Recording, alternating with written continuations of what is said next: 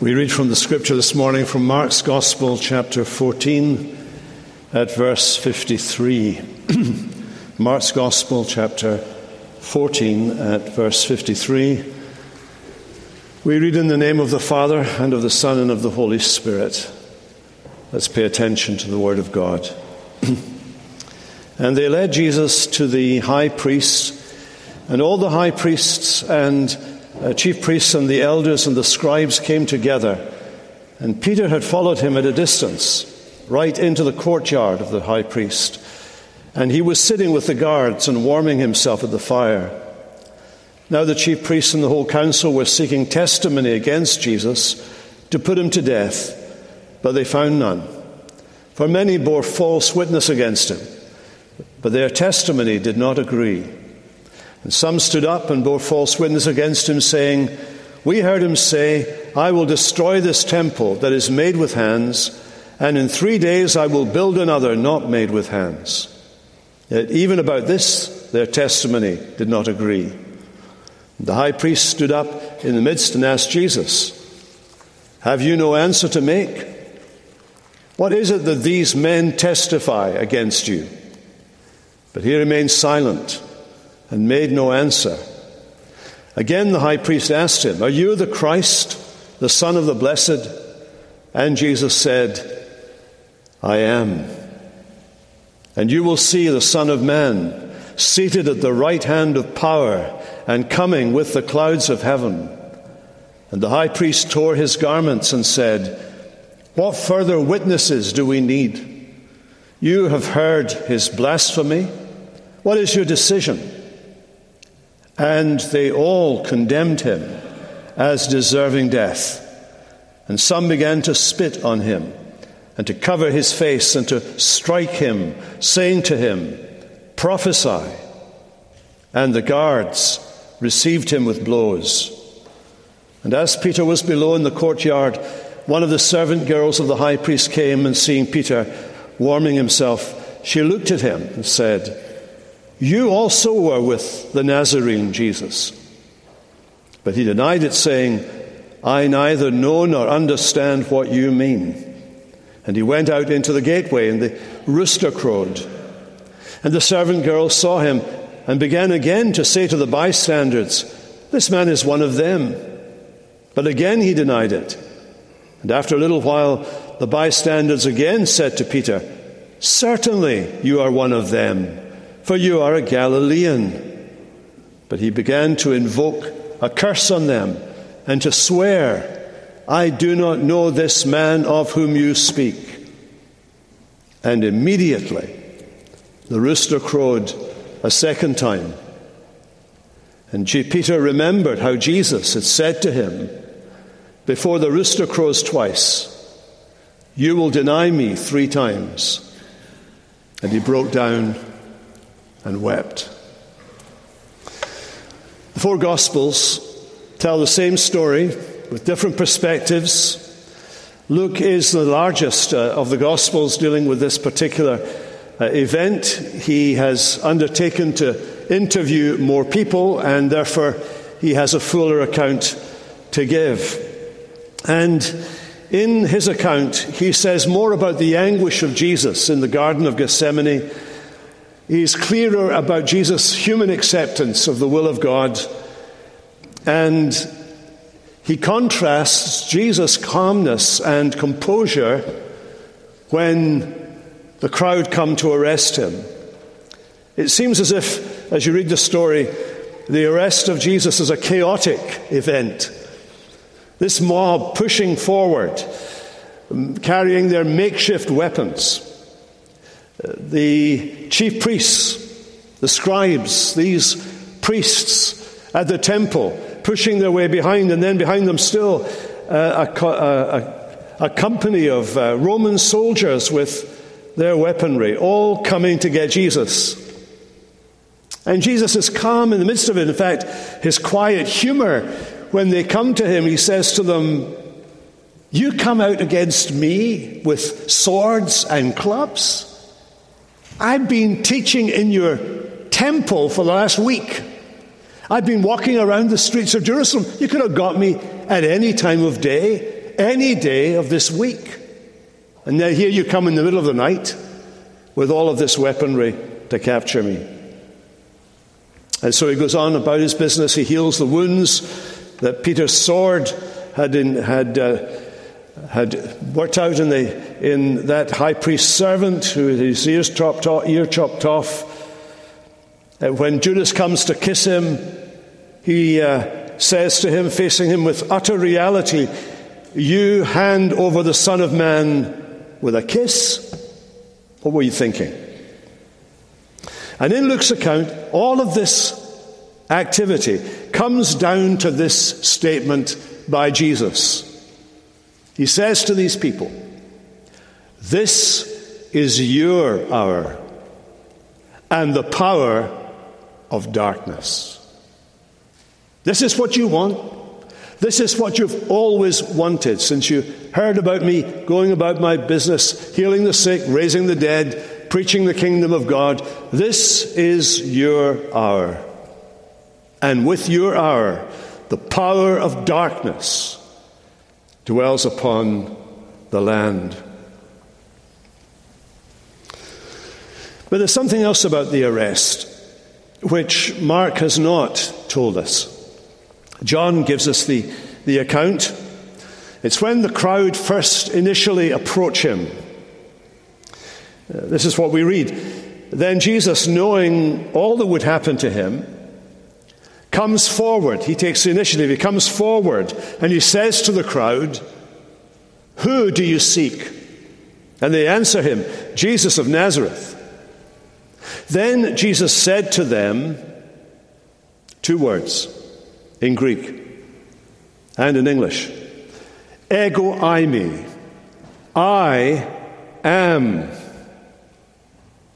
And they draw back and they fell to the ground. What Jesus is doing when he says those two words, "Ego eimi," I am, is this. He's not merely telling them, "I'm the one you're looking for, Jesus of Nazareth." He's telling them his true identity. Echoing the words God said to Moses, "I am that I am." The words God says over and over again in the book of Isaiah, "I am the Lord, and there is none like me." Jesus is identifying himself as Yahweh, as he who is, the God who is. He is telling them what his own name represents. Yeshua, Yahweh saves. He is Israel's Lord and God, making that declaration there very clear. And the crowd react, they respond as you would expect a Jewish crowd to respond. They're at the front of the line, remember, and the Romans are at the back. They draw back, they fall to the ground. They're terrified at hearing someone actually utter the secret divine name, which was always euphemized in Jewish parlance, as it is in this passage, by the use of the word power, or the use of the word, the language of the blessed, rather than using the precious name of God. They drew back and they fall to the ground. When Moses first heard God at the burning bush, God spoke to him from the bush and said to him, "Don't come near. Put off your shoes from off your feet, for the ground on which you stand is holy ground." And then God introduces himself. "I am the God of Abraham, your fathers Abraham, Isaac, and Jacob." And Moses hid his face because he was terrified. I love these words of St. Augustine. With no other weapon than his own solitary voice, uttering the words, "I am," he knocked down, repelled, and rendered helpless that great crowd, even with all their ferocious hatred and terror of arms. What will he do when he comes again as judge, who did this while he was giving himself up to be judged? What will his power be like when he comes to reign, who had this kind of power when he came to die? And now, even at this present time, Christ is still saying through the gospel to men and women, I am that I am. And the result is the same. There are those who immediately draw back, push back, because they've abandoned what is heavenly in favor of what is earthly. So much for the arrest of Jesus. And having seized him then, they take him late that Thursday night into the high priest's palace to be cross-examined. So we have the cross-examination of Jesus. And it seems there were two charges against Jesus that were brewing in the minds of his enemies, sparked off by the cleansing of the temple. If you don't know what the cleansing of the temple is, just a few chapters earlier you can read the story of that. And that prophetic action, where Jesus drove out the livestock and the traders who were turning the holy temple into a marketplace, when he drove them out, these religious leaders chose to see that action as an attack on the temple itself and on the law that the temple stood for. They also saw his attack as an implied claim on Jesus' part to have authority over the temple, which meant have authority over them.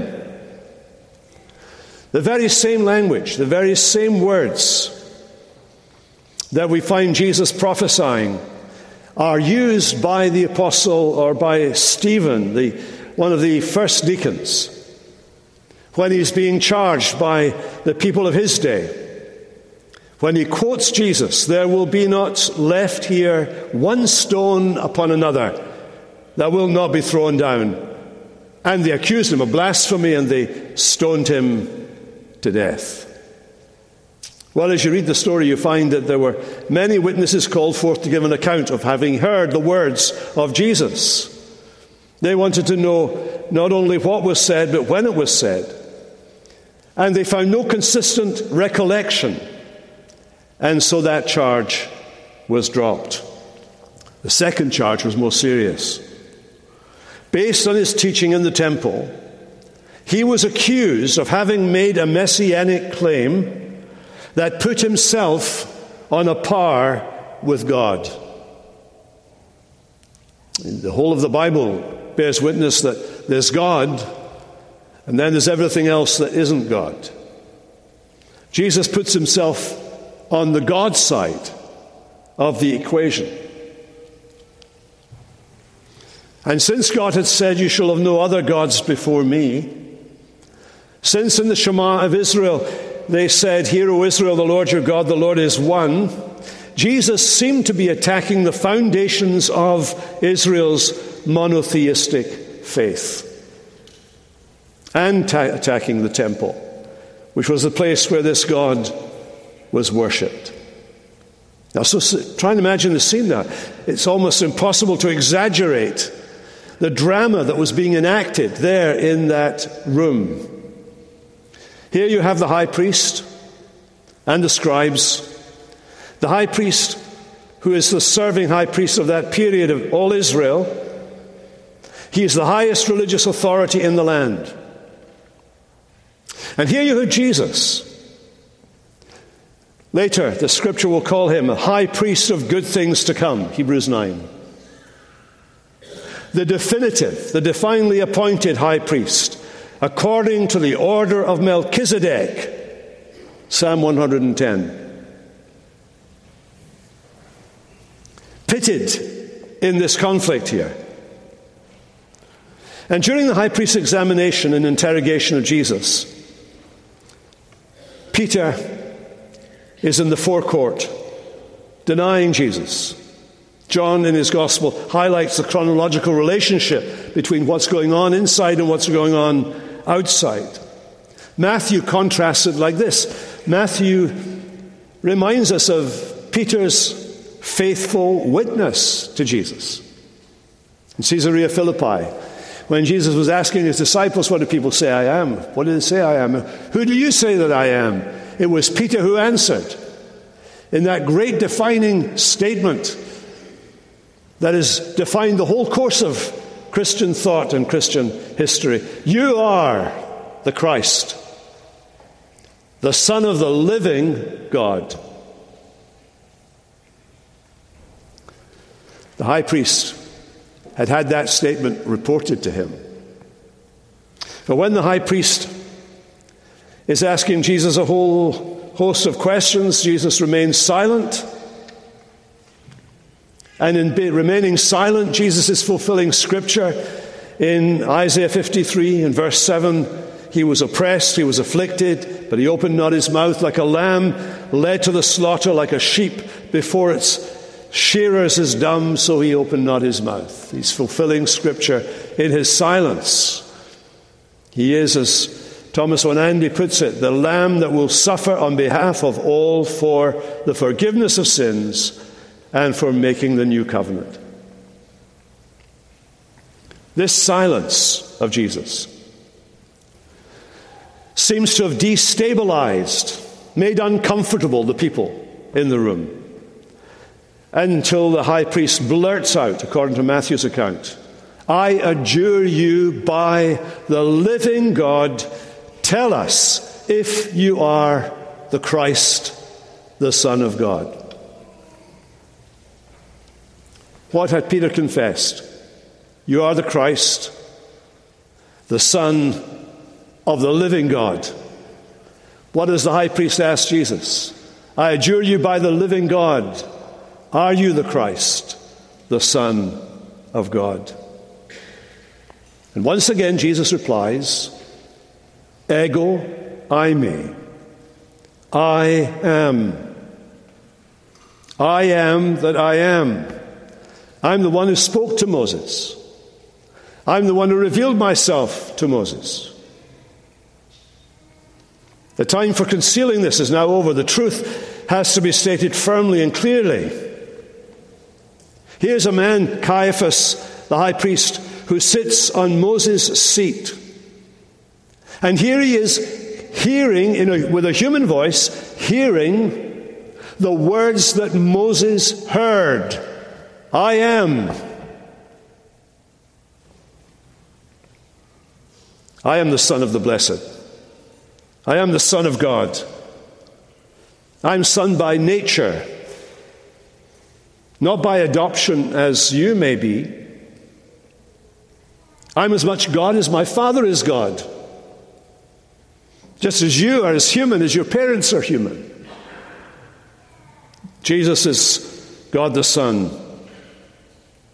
And he goes on to quote from Psalm 110, for you will see the Son of Man sitting at the right hand of power, a euphemism for God, coming with the clouds of heaven. When the high priest asks this question, it's framed in the language of Psalm 2, you are my son, today I have begotten you. Jesus says, you've got that right. And you will see me coming in the clouds of heaven. The clouds of heaven are the glory of God. God appears in the clouds. He's also quoting from Daniel chapter 7, where Daniel writes, I saw, and behold, with the clouds of heaven there came one like Son of Man, and he came to the Ancient of Days and was presented before him, and to him was given dominion and glory and a kingdom, that all nations and peoples and languages should serve him. His dominion is an everlasting dominion, which will not pass away. His kingdom is not one that will ever be destroyed. Jesus says, yes, I'm the Christ, but let me define what that means. It doesn't mean that I have any interest at all in political or military interpretations of that title. I am the one who will come in the clouds of heaven and with the glory of God. My kingship is not of this world, he tells Pilate later. He comes in the power of God, from God, sharing God's nature to achieve God's purpose in the world. And immediately, they've got him. And the high priest tore his robe. Gnilka says, the tearing of the high priest's garment does not occur through anger. Rather, it is a deliberate action prescribed for the officiating judge as a sign of outrage upon hearing a blasphemy. A blasphemy. He tears his robe. And Jesus is accused of blasphemy, not on the basis of the false testimony of these folks who had been brought before the court, but on the grounds of his true testimony, his own testimony. Jesus witnessed a good confession, Paul says. He is, in the language of the book of Revelation, repeatedly, the faithful witness. He will die not because of lies that have been spread about him. He will die because of the truth which he spoke and for which he lived. He's made a good confession. These people have absolutely no doubt what Jesus is doing when he says, ego eimi, I am. They have no question about what he means when he agrees that he is the Son of God, in terms of the psalm. Now you may be here this morning and you're exploring Christianity, and perhaps you're not inclined to listen to those who already believe in it or have received Jesus. I would urge you just for a moment then to consider these people that we're looking at, these religious figures in Jesus' day. They rejected Jesus. But they knew what they were rejecting. Why did they reject him? They rejected him because this is what he was claiming to be, God with us. They were not neutral about Jesus. You can't be neutral about Jesus. The only way you can do that, I think, is not to understand what he was saying. They were not neutral, and they began to spit on him, to cover his face and to tell him, tell us who hit you. Who just punched you? Prophesy. And they were beating him up and showing him who's boss. This story teaches us a lesson, and it's absolutely true. Humanity, if given the choice, will murder her Maker. Will murder her Maker. When people say, if only God would do this or that or the other thing, or if only God could visit us and we could see him, nonsense. He was there. He was speaking to them. They could see him. They could go up the street and over the hill and they could see the man he raised from the dead. The place was lined with people who had been healed of this, that, or the other thing. He had been there. He was there. They knew all of those things, and yet,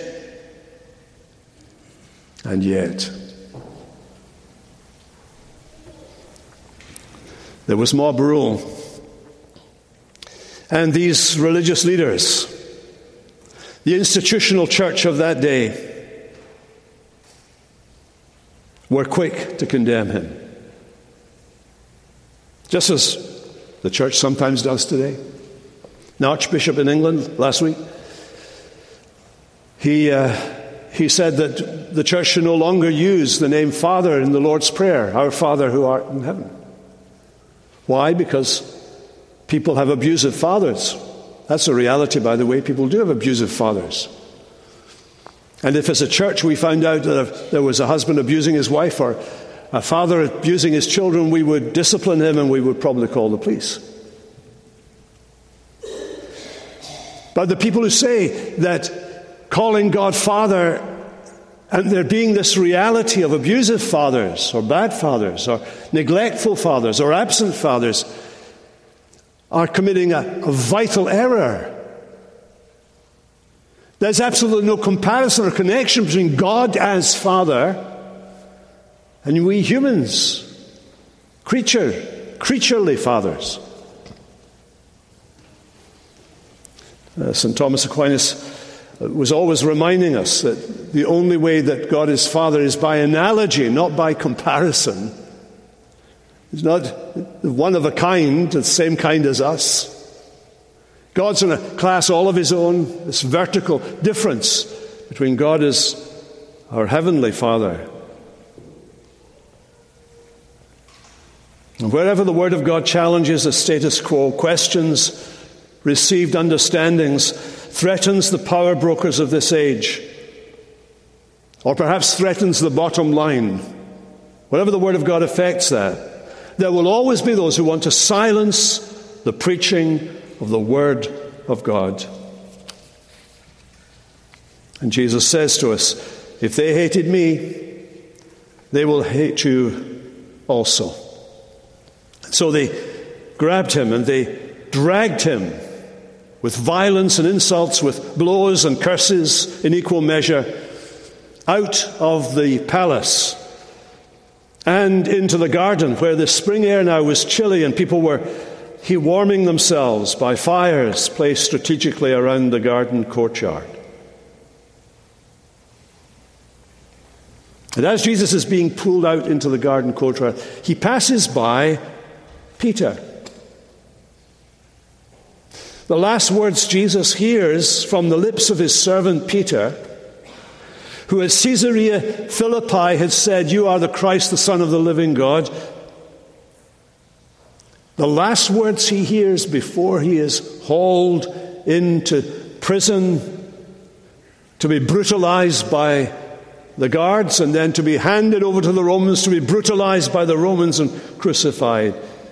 He hears his own disciple, the chief of his disciples, "I do not know this man of whom you speak." And he's no longer said it.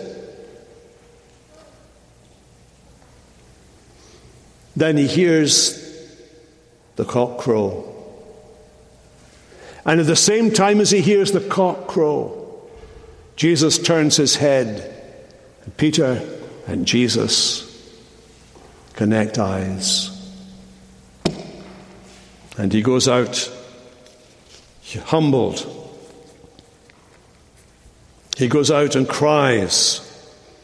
Judas, who did not know anything of hope and salvation because he'd rejected Jesus in that category, Judas goes and hangs himself. This man goes out. And the beginning of his repentance can be found in those tears he cries in the garden. He wept bitterly. I want to summarize what's going on here by a reference to an incident that you can find at the very end of Ezekiel chapter 22. It's very random, but it's quite an important thing. In that chapter you find God attacking Jerusalem, same place where Jesus is. And while he's attacking Jerusalem, he's at the same time going through Jerusalem, searching for a righteous man who can stand in the breach and defend the city against his own divinely orchestrated assault. It seems so hopelessly confusing. If you read the story, it seems hopelessly confusing. Is God outside the city, attacking it? Or is God inside the city, seeking to save his beloved people? This double role is not so much resolved, but this double role is made clear and explicit by the crucifixion and resurrection of Jesus. Because in the crucifixion and resurrection of Jesus, God is both judge and judged. God is both judge and judged. Jesus says in John's Gospel, the Father has given all judgment to the Son. Jesus' name means Yahweh saves. There's an entire book of the Bible, the book of Judges, given over to teaching us that the Savior is also the judge. And this Jesus, who came not to condemn the world, but to save the world, will one day be the one who judges the world. But he came into the world to be judged on behalf of his people, so that you and I need never be afraid of facing him as the judge of all men when he comes again in glory to judge the world. We will not cringe in fear. He will look us in the eye. It may be a look of disappointment, but it will be a look of love. He loves his people.